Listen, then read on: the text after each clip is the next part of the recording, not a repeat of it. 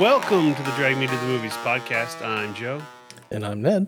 And in this episode, we are going to review and talk about Undercover Brother from 2002, which was directed by Malcolm D. Lee and had a pretty good cast of comedians and actors of Eddie Griffin, Denise Richards, I'm going to say this one wrong, Anjanou Alice Taylor, maybe I said it right, Chris Kattan, Dave Chappelle, I'm going to get this one wrong too, is it Chi McBride? Chi McBride, do you know that one? I think it's Chai. Chai? I honestly don't remember. He's in a lot of stuff, though. He is. Neil Patrick Harris, Billy D. Williams. So there's a lot of noteworthy people in this film. Mm-hmm. And yeah, so for those not familiar, it's a comedy, and I'll leave it at that. Ned, why don't you tell me what your thoughts are on this film? So it's interesting. Like, I think at the end of the last episode, we had talked about this a little bit. And, obviously I had the Undercover Brother part accurate, but there was some things around, like I thought one of the Epps guys was in it. It's not. And I think I said I thought Snoop Dogg was in it. He isn't, but he did do a song that has like ties to it, and I think has Denise Richards in it and stuff like that. So I think that's what I was remembering from it. But yeah, overall, I enjoyed this one. It kind of reminded me of like a spin on Austin Powers. Absolutely, that was one of the notes I wrote. This is basically Black Austin Powers. Yeah, which I loved Austin Powers, and I loved what they did with this. There's, as you said, a lot of good actors. Eddie Griffin did awesome. I think Chris Kattan also was a standout for me. I always love seeing him in different things. MPH is always great. The parts Billy D. Williams was in were great. Chappelle was definitely there for kind of the comedic effect of things, which I just love to see that too. And then Sister Girl and White She Devil were in here. Thought they were good. So all around, just great cast. Definitely for that alone, I think it's worth checking out. But it's interesting how this kind of opens up and then, shows him and his caddy, and he's like all smooth and stuff, like kind of like that Shaft feeling. And, he's kind of a, guy from the 90s, it feels like, but stuck in the 70s. So it was kind of interesting to see that aspect of things, which that also kind of is probably why it feels like Austin Powers, where he was, from the past in present times.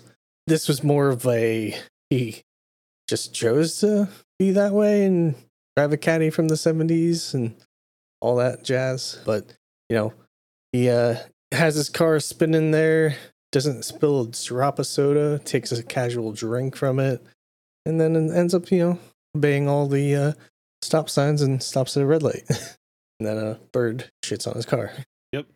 So you kind of have this whole Undercover Brother meets the Brotherhood, which I don't know if they ever really, like, they show as an acronym, but I don't think they ever, like, spelled out what that means. Did they? I don't believe so. Yeah, so I'm actually curious what, like, Brotherhood kind of stood for. And then we have the, crossing of paths with them at the bank, where Undercover Brothers mainly there to help. They like refer to him as the Robin Hood of the Hood. So he's eliminating bank loans so people don't get their houses taken away and stuff like that. So he's doing things for a good cause, where the other group's there for information, to see money laundering and get all the information they can on the man. Mm-hmm. I did love Dave Chappelle's characters like comments like, "It's Macy Gray with pork chop sideburns." Yeah, I wrote that down. And then it comes back again later where the news reporter's talking about it. So good. Yeah, I love how they all have like jive names. Mm-hmm. I guess I'd call it like what Conspiracy Brother is Dave Chappelle. Mm-hmm. Sister Girl is Smart Brother. Yep, Smart Brother, the Chief. Yep. Yeah, it's just funny stuff. And then Neil Patrick Harris too. Yeah, the intern. Intern. Affirmative action. Yep. That's good. But yeah, they end up kind of having this conspiracy where the one guy is a retired general, or he's currently retiring, potentially running for president. And the man and Mr. Feather sway him to go a different way through the influence of drugs and whatever that formula is. And he ends up opening up a chain of chicken restaurants for fried chicken. Yeah, I believe it was called Whitewash. Was the operation? Yeah. So yeah, there's that option that went a different direction. That was also, I guess, potentially the way that they were going to deliver this formula to the masses and be able to control them. So that was also kind of interesting. One of the quotes that I always remember from this film is when he first goes up to talk about being president, or they think he's going to be talking about that, and he says about opening a fried chicken chain, and he says, "Move over, Colonel. Here comes the general." Yep.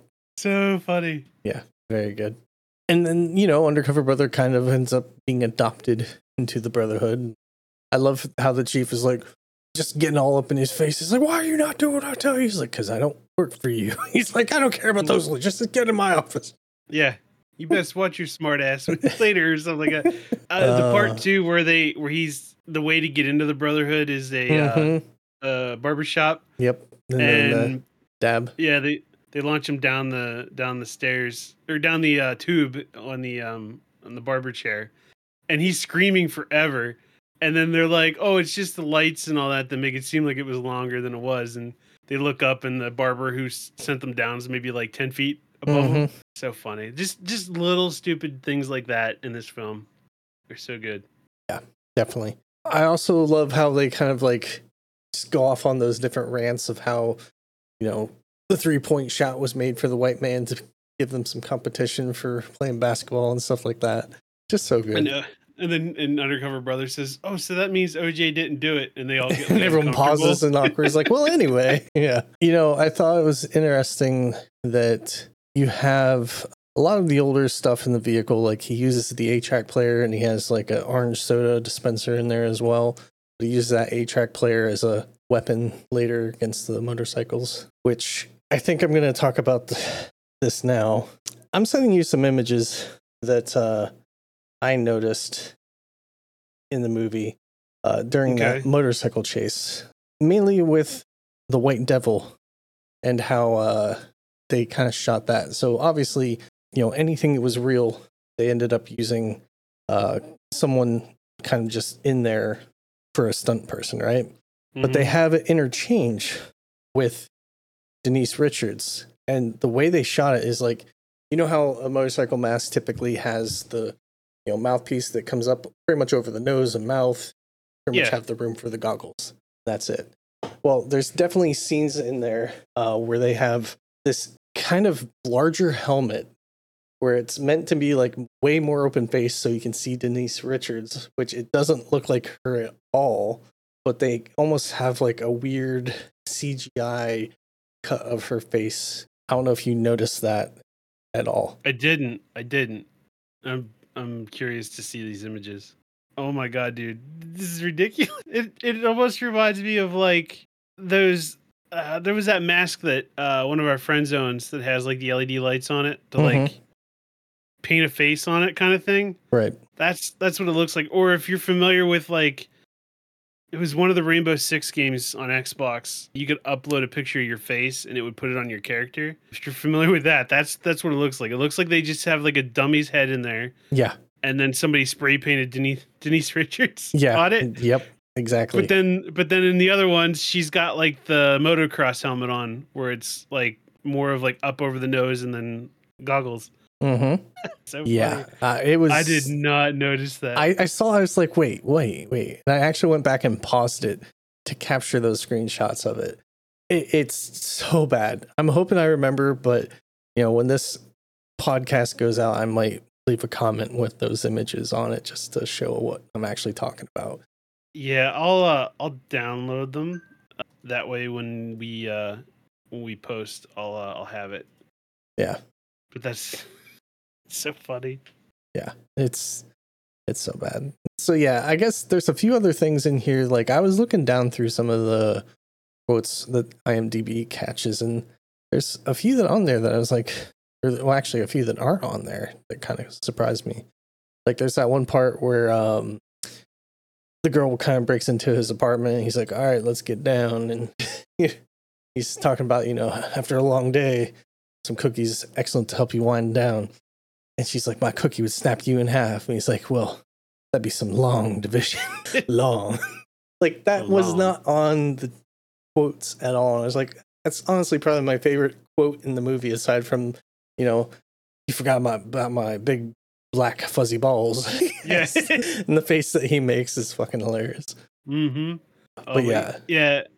The faces that Eddie Griffin makes in this film really add to it. Yeah, I love his comedy stuff. He's so good. Yeah. One of the other quotes I wrote down was I think the chief said it. He's like, "This is a great day for black people of all races," and they all just like stare at him, and he's like, "Think about it." Yeah. And honestly, like, this kind of has like a little bit of that foreshadowing that we kind of got. We got Obama in there after a few years after this. Like, this came out in 2002, 6 years later. Yeah. Yep. The man couldn't keep him down, I guess.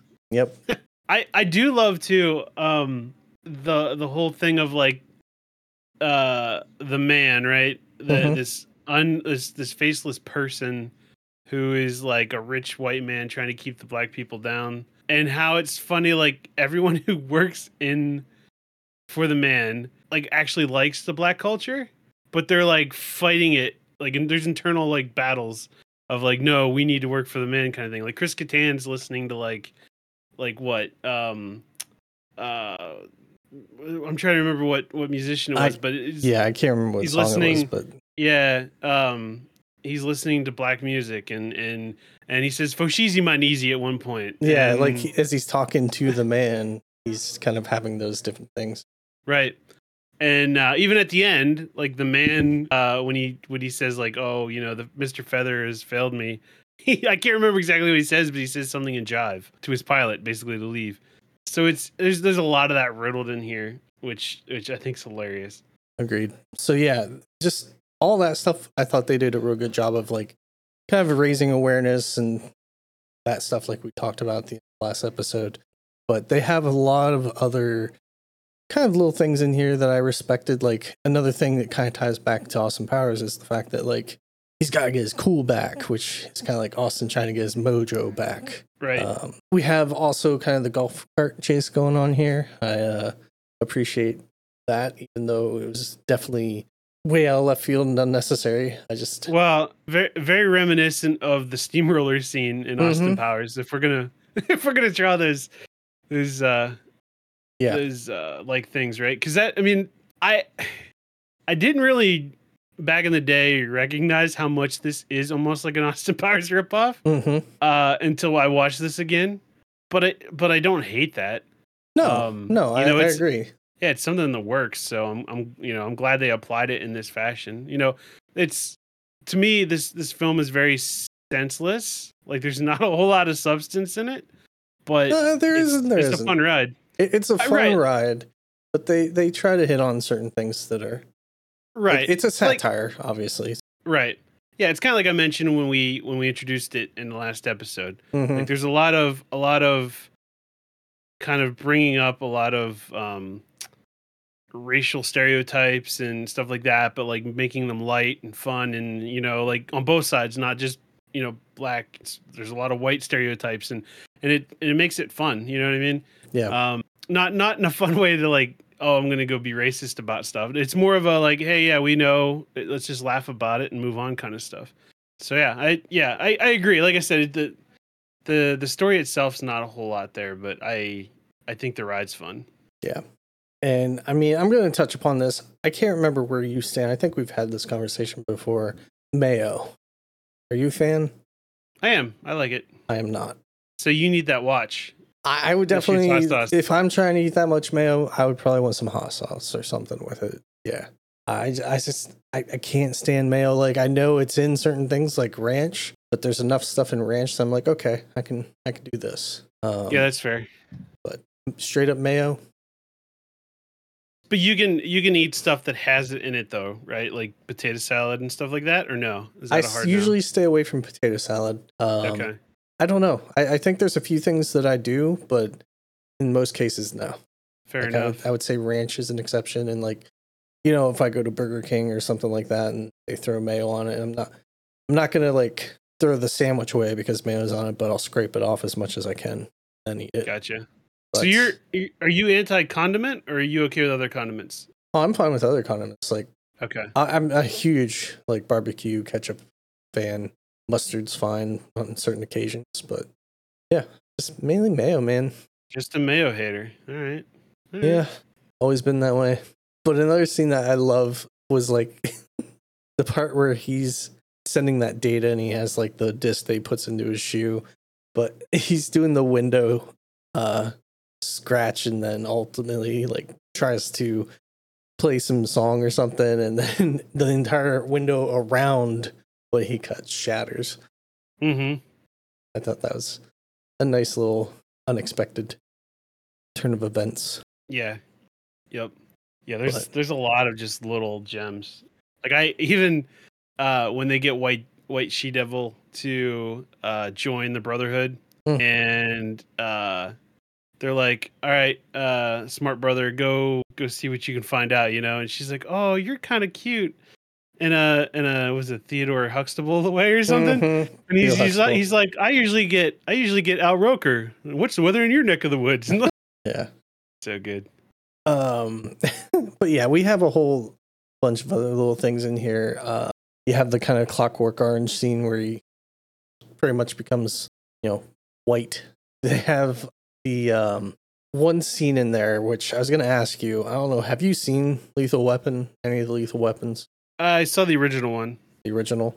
Yep. So to getting too old for this shit, and then Yeah, and they look at the picture. Has Yeah. Glover in the background. So good. Yeah, honestly, like everything, even towards the end where they have their fight and parachute pants save the day and Catan falls into the shark. Yep. Yeah, just saw like randomness and great things, and I could probably go on for a lot longer talking about those things. But yeah, overall, I definitely enjoyed this. So is there anything I missed that you want to talk through? No, I don't think so. I mean, really, there's we already talked about a lot of like the little gems that they throw into this of just like the gems of like comedy, right? Mm-hmm. It's just there's just so much packed into this as far as like little funny jabs at stuff. You know, even things that are like unnecessary in this film, I don't hate that they're in there. Like there's probably the most unnecessary thing I would say that was in this film is when White She Devil and Sister Girl are fighting in the apartment, and Undercover Brother and the guys he's fighting stop fighting and they pull up sofas so that they can watch those two girls fight in the shower while they're ripping each other's clothes off. Like I thought that was hilarious, right? It's a funny thing, but you know, it was totally unnecessary. But I wouldn't take it out of the film. Yeah, and I was honestly kind of reflecting on that. You know, there's a lot of movies like that back in the 90s and even the 80s and even before that kind of like over sexualized women and stuff. I was like, could this movie be made today? I don't know if it could. I mean, I think because it's so satire, I think it would be okay. But yeah, I see what you mean, right? Yeah. I think that the fact that they do that and then they move on from that pretty quickly and don't really ever re-explore anything like that, I think is fine, right? Because honestly, it's really feeding on that whole James Bond Shaft kind of idea, right? So yeah, I don't think there's a whole lot in here that maybe wouldn't go over well nowadays. No, and especially like it's PG-13, so they didn't like get too crazy with it. Right. So. Right. Now that being said, with how extreme sides are today, you know, I'm sure there would be some outspoken folks against this in one way or another, and there probably were back then as well. But yeah, I think overall this is light enough, and it doesn't take itself seriously. I think it would be okay. Nice. But yeah, our listeners, if you think otherwise, let us know for sure, because I'd be curious what your thoughts are, because we're only two people, right? So Indeed. But yeah, I think otherwise you covered everything I would have. Okay. So yeah, so let's talk about the rating. What score would you give this, Ned? I actually settled at a 3.5 out of 5 for this one. I enjoyed it. Okay. Like there's definitely some flaws and things, and like especially that motorcycle scene, but other than that, like I had a good time. It's a good movie. Yep. What about Yeah, you? I landed at a 3.5 as well. It's fun. It's rewatchable. It's not something I'll watch every year, but I mean, I had as much fun watching it, a couple days ago as I did when I watched it the first time and rewatched it the second. So, And would you say it um, held up? oh, absolutely. Yeah, Yeah, good, I was chuckling like out loud quite often in this film. Yeah, I think it's very well done. nice. So I have one other little piece that I want to kind of touch upon here, or Okay. maybe two. So in this movie, you had Enter the Dragon was playing, and I don't know how familiar you are with that movie. Have you seen it? A long time ago. Okay, so maybe worth revisiting at some point.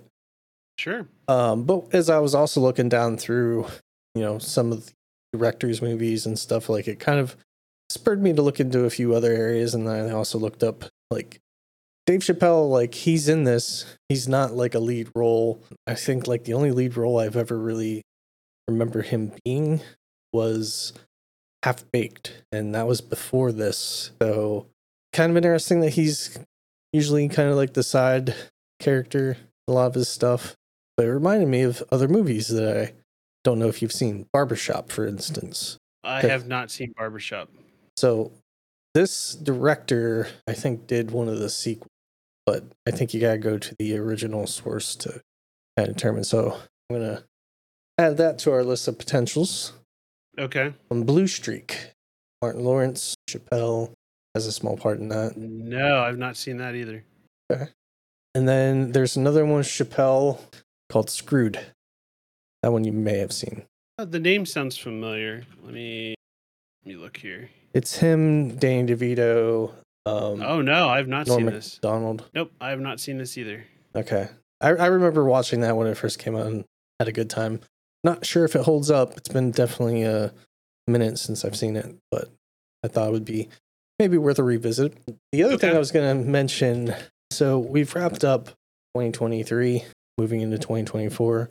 I was curious if there's something you would like to do maybe in the next episode where we talk through, what our favorite movies from 2023, maybe a top 3 or something like that. And then any that you saw that you're like, this was shameful, one of the worst movies I saw in 2023. And maybe even talk about what we're looking forward to in 2024. Yeah, we could do that. I haven't seen a ton of new things. I mean, Okay. new is in like that came out in 23. There was a few, but not a whole lot. But we watched a lot of movies, so I can reflect on those at least. Yeah. I know you've seen a few of them, so yeah. The ones you have seen, like obviously there's going to be a lot more that I see than you probably, because that's what I do. So Right. but cool. Yeah. We'll look to do that in the next episode. Okay. As well as I got a recommendation. All right. Let's hear it. So you, my girlfriend, have been tormenting me by saying, go ahead. I've been saying Uncut Gems. Right. Yes. Uncut Gems. And you haven't even seen the fucking movie. I haven't. So she hasn't either, but you've both been torturing me with saying it. So how about we actually watch that movie so you know what she's talking about? That sounds perfect. Are you familiar with it at all? No, I just know Sandler's in it. That's it. And it was a direct to Netflix too, wasn't it? I'm pretty sure it was in theaters. Oh, was it? Okay. Yeah. Okay. I think I knew it mostly from Netflix pandering it to me a lot, because I'm pretty sure it was, maybe it wasn't Netflix. It was one of the streaming platforms was like, hey, this is out here now. Mm-hmm. But yeah, that's all I know though, is he's like I'm guessing like a gem peddler kind of guy. Yeah, you're not too far off. That's about all I know. Okay, cool. Well, I think that wraps up this episode. Be sure to check us out on Threads and Facebook at To The Movies Pod. Also check out our letterbox. I'm a Dangerous Mix. E is John Kimball, where you take that E, turn it into a 3. And yeah, thanks for jacking me to that movie, Joe. Man, it was a good time. I'm glad you liked it, because yeah, it's definitely one of those ones where it's stupid comedy and it doesn't always go over well. But yeah, no, I enjoyed it. Yeah, good stuff. All right, guys. Well, we'll catch you in the next one. Yep. Bye bye. Bye, everybody.